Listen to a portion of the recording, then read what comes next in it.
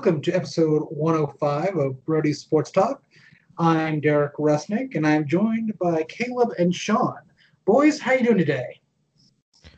It's been an eventful day. I think I've got young kids playing in the other room, screaming their heads off. So if anybody hears the faint sound of high-pitched voices, I promise I haven't locked anybody in a closet or there's nobody being tortured in the other room. They're just having fun with whatever it is they're doing.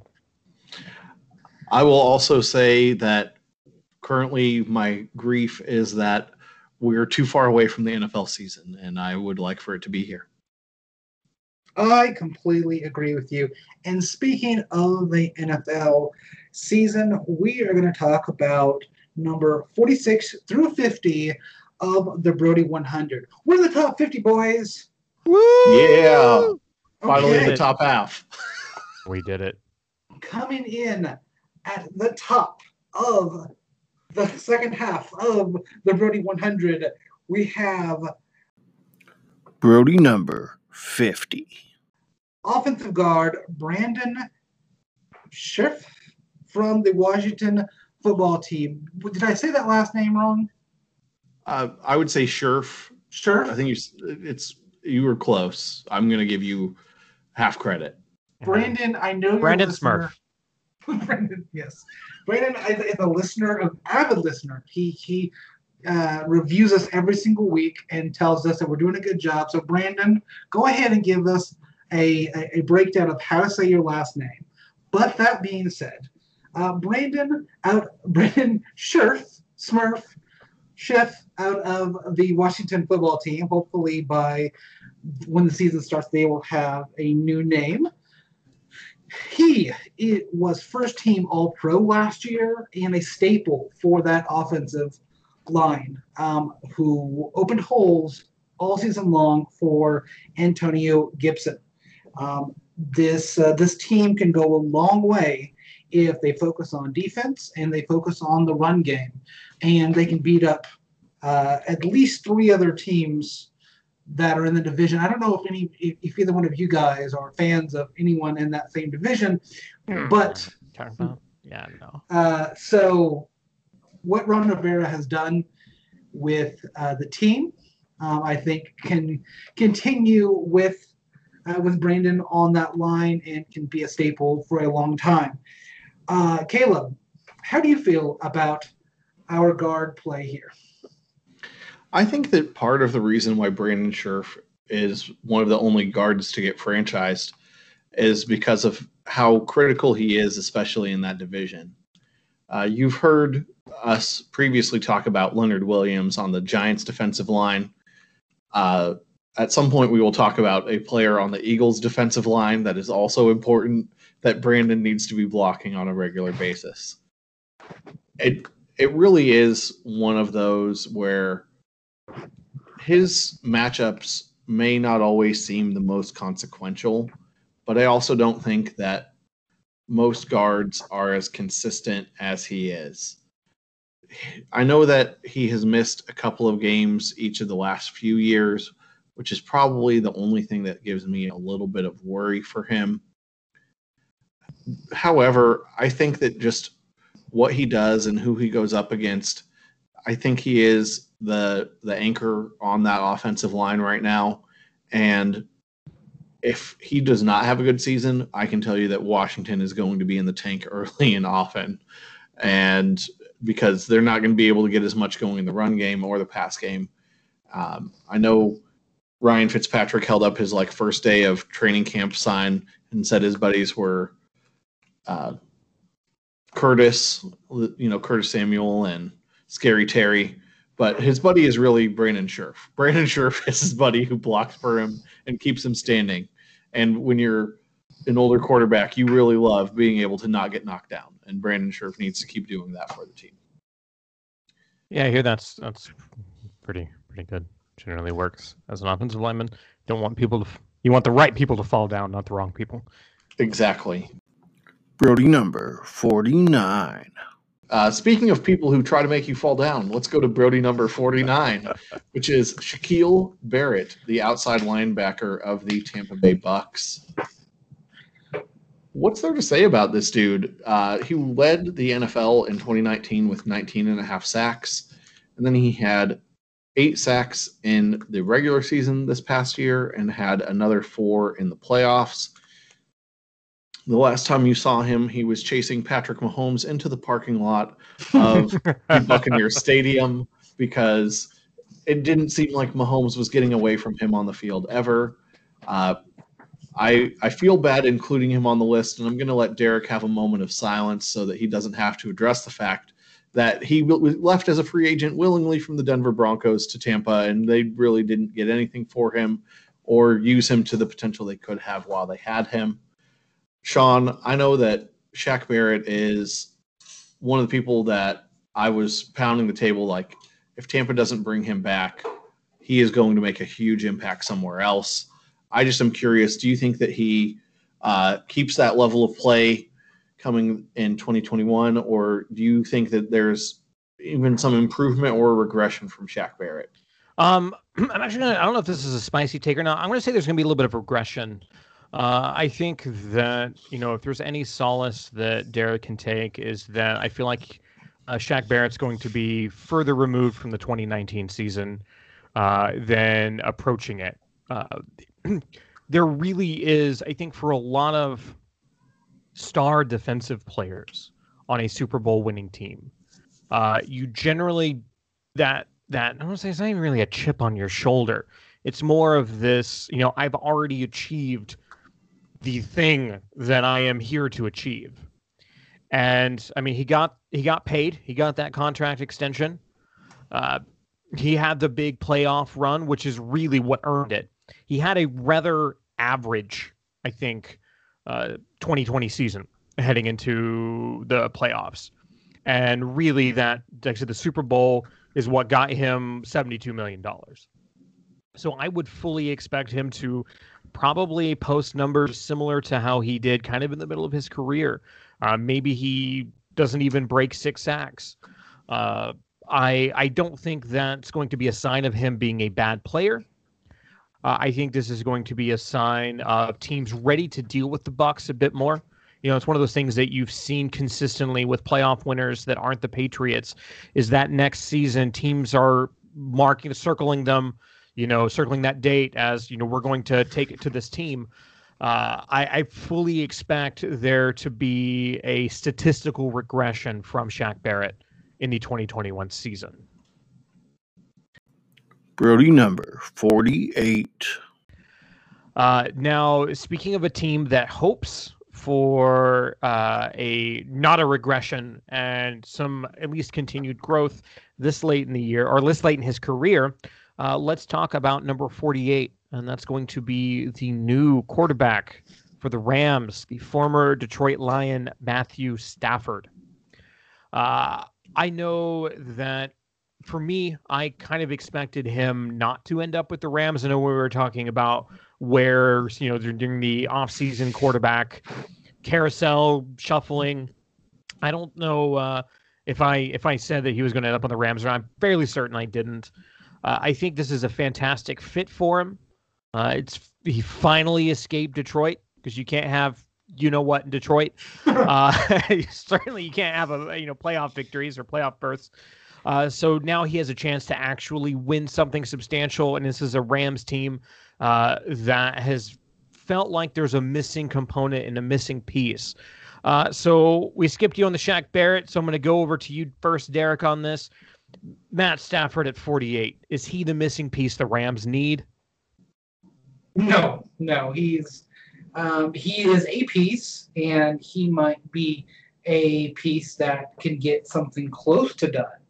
But I think that Sean McVay needs to go to the draft and get someone that fits his system perfectly. Now, that being said, I think Matthew Stafford's a great quarterback. I think that he is very talented. And I think the Rams are going to go to the playoffs this year. How deep a run they go into, well, that's another episode. But I think that he is going to be good in the Rams. I mean, I think that LA suits him. California sun doesn't hurt anybody except for their pocketbook. So that being said, Caleb, any thoughts on Matthew Stafford? I do think that there are many instances where people say Matthew Stafford is underrated. And I was double checking his career, and he was hurt like the first two seasons, and he missed part of 2019 with an injury. But other than that, he has played all 16 games for the bulk of his career, and he's somehow only 33 years old, which in quarterback terms means he can play for the Los Angeles Rams for the next 15 seasons. I do think that Stafford is getting a huge upgrade, and I might have been a little unfair to him in having him as low as I did. I think that he could be higher. I want to see how the Stafford-McVay relationship really works. Everyone has put McVay as this presumed wonderkind of being able to make offenses look awesome, which some of that is fair. He made Jared Goff look like an NFL quarterback for several years when he did not look like an NFL quarterback for the year or two before McVay was there. I also go, look at the situation he's getting out of in Detroit, where he was throwing to, I mean, yeah, Kenny Galladay was there this past year, but it was not good. Like, he didn't have a good line. He didn't have people around him. We've already talked about Andrew Whitworth. I know that Sean and I are both big on Cam Akers.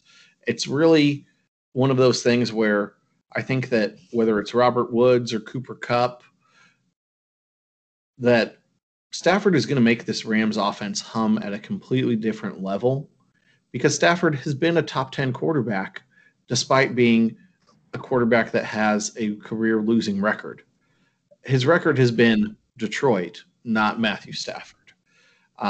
Also, I found this to be a bit of a surprise, but depending on how well he does this season, he could be putting himself to where he's nearing the top 10 of career passing yards leaders.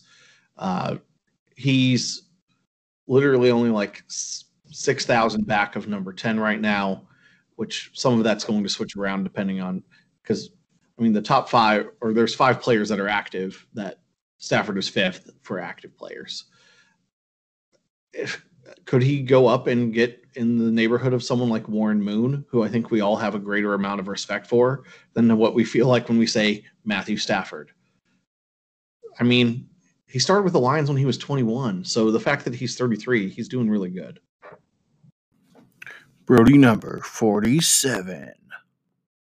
All good points. So staying on the offensive side of the football and going back to the NFC North, we have number 47, Allen Robinson from the Chicago Bears. So Allen caught a couple of balls last year and does a pretty good job of taking the ball, matriculating the ball down the field. Last year he had 102 receptions for 1,250 yards. That's pretty good from what I understand about football. And he could be just as good this year if the rumors out of Chicago are true that the new Bears quarterback is just as good as, or better than what he was in college. So that being said, Sean, what do you think about Allen Robinson?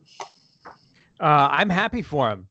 He may actually have a quarterback who can get him the fact that he has 1,200. He got 1,200 yards last season when he had to deal with the same sort of quarterback struggles and offensive struggles that the Bears had. Like, I was incredibly impressed. He was the one consistent bright spot in their offense and the most reliable player offensively that they had. And if Justin Fields ends up being the quarterback that, Bears fans dream that he can be, Bears. I think that, this is going to somehow, I mean, I would expect him to potentially match what he did early on in his career when he was with the Jags and they had that crazy, like we had that monstrous season, 1,400 yards, 14 touchdowns.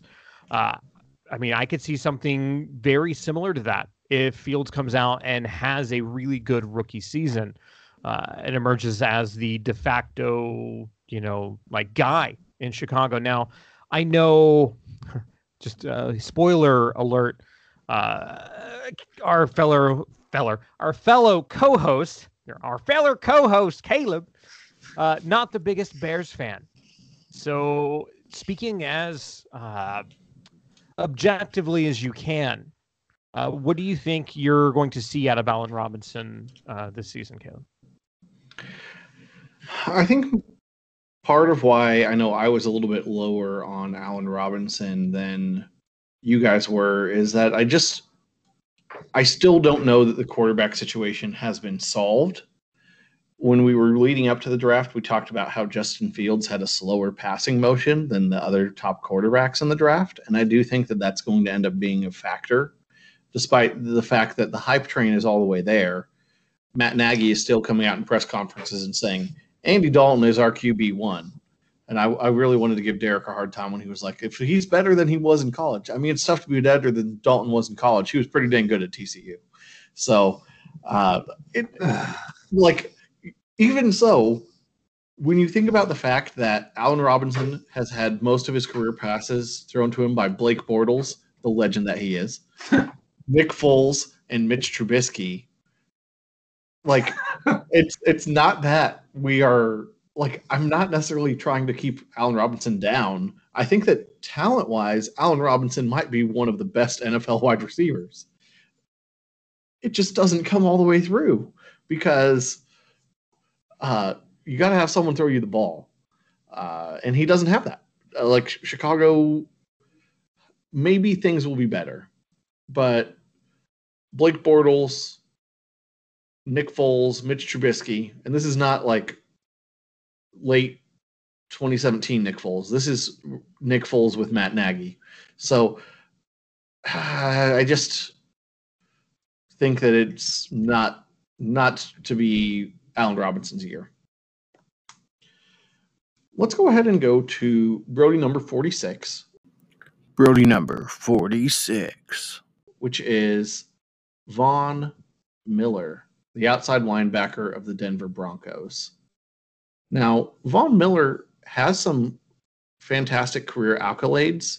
He has won a Super Bowl. He won the 2011 Defensive Rookie of the Year. He's a 3-time All-Pro. When the Hall of Fame did their All-2010s team, they included Von Miller on it.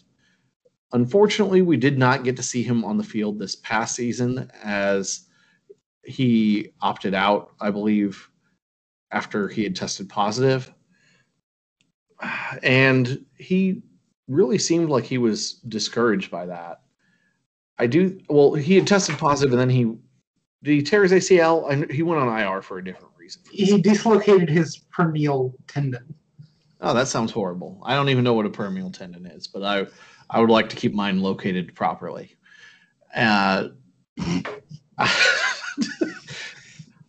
What's there to say about the guy? Unfortunately, 2019 wasn't his top year as a player either. It was one of the first years in many years he didn't have double-digit sacks. He had 8. I do think that he has the potential, especially with Vic Fangio. He makes some of these people look fantastic. I think Khalil Mack looked best when Vic Fangio was there in Chicago. And I think that he can make Von Miller look good. It just is a matter of, can he still do it at 32 years of age? I'm leaning yes right now, but it may not be that same way. Derek, I know you are our resident Bronco expert. Where do you stand on Von Miller?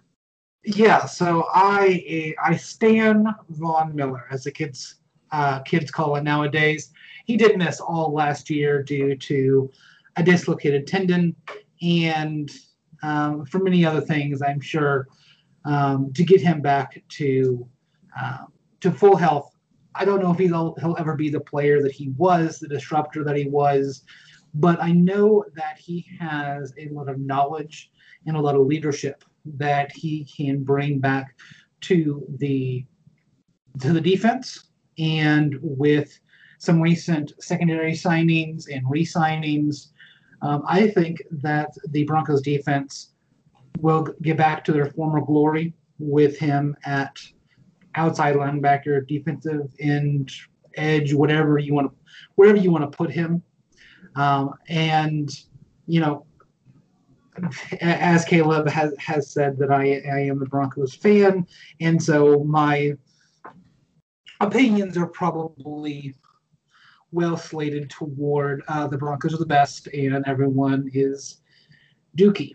But let's go ahead and wrap up this episode. And if you want to leave us a review or give us a 5-star rating on any of your favorite podcast platforms, please do that. And we consider ourselves a 5-star podcast, and we would like a 5-star from you. Follow us on Twitter at Brody Talk. Our merch can be found at Linktree/Brody Talk. So it's linktr.ee/Brody Talk. On behalf of Caleb, Sean, and myself, I hope you all have a wonderful day. Later. See you guys.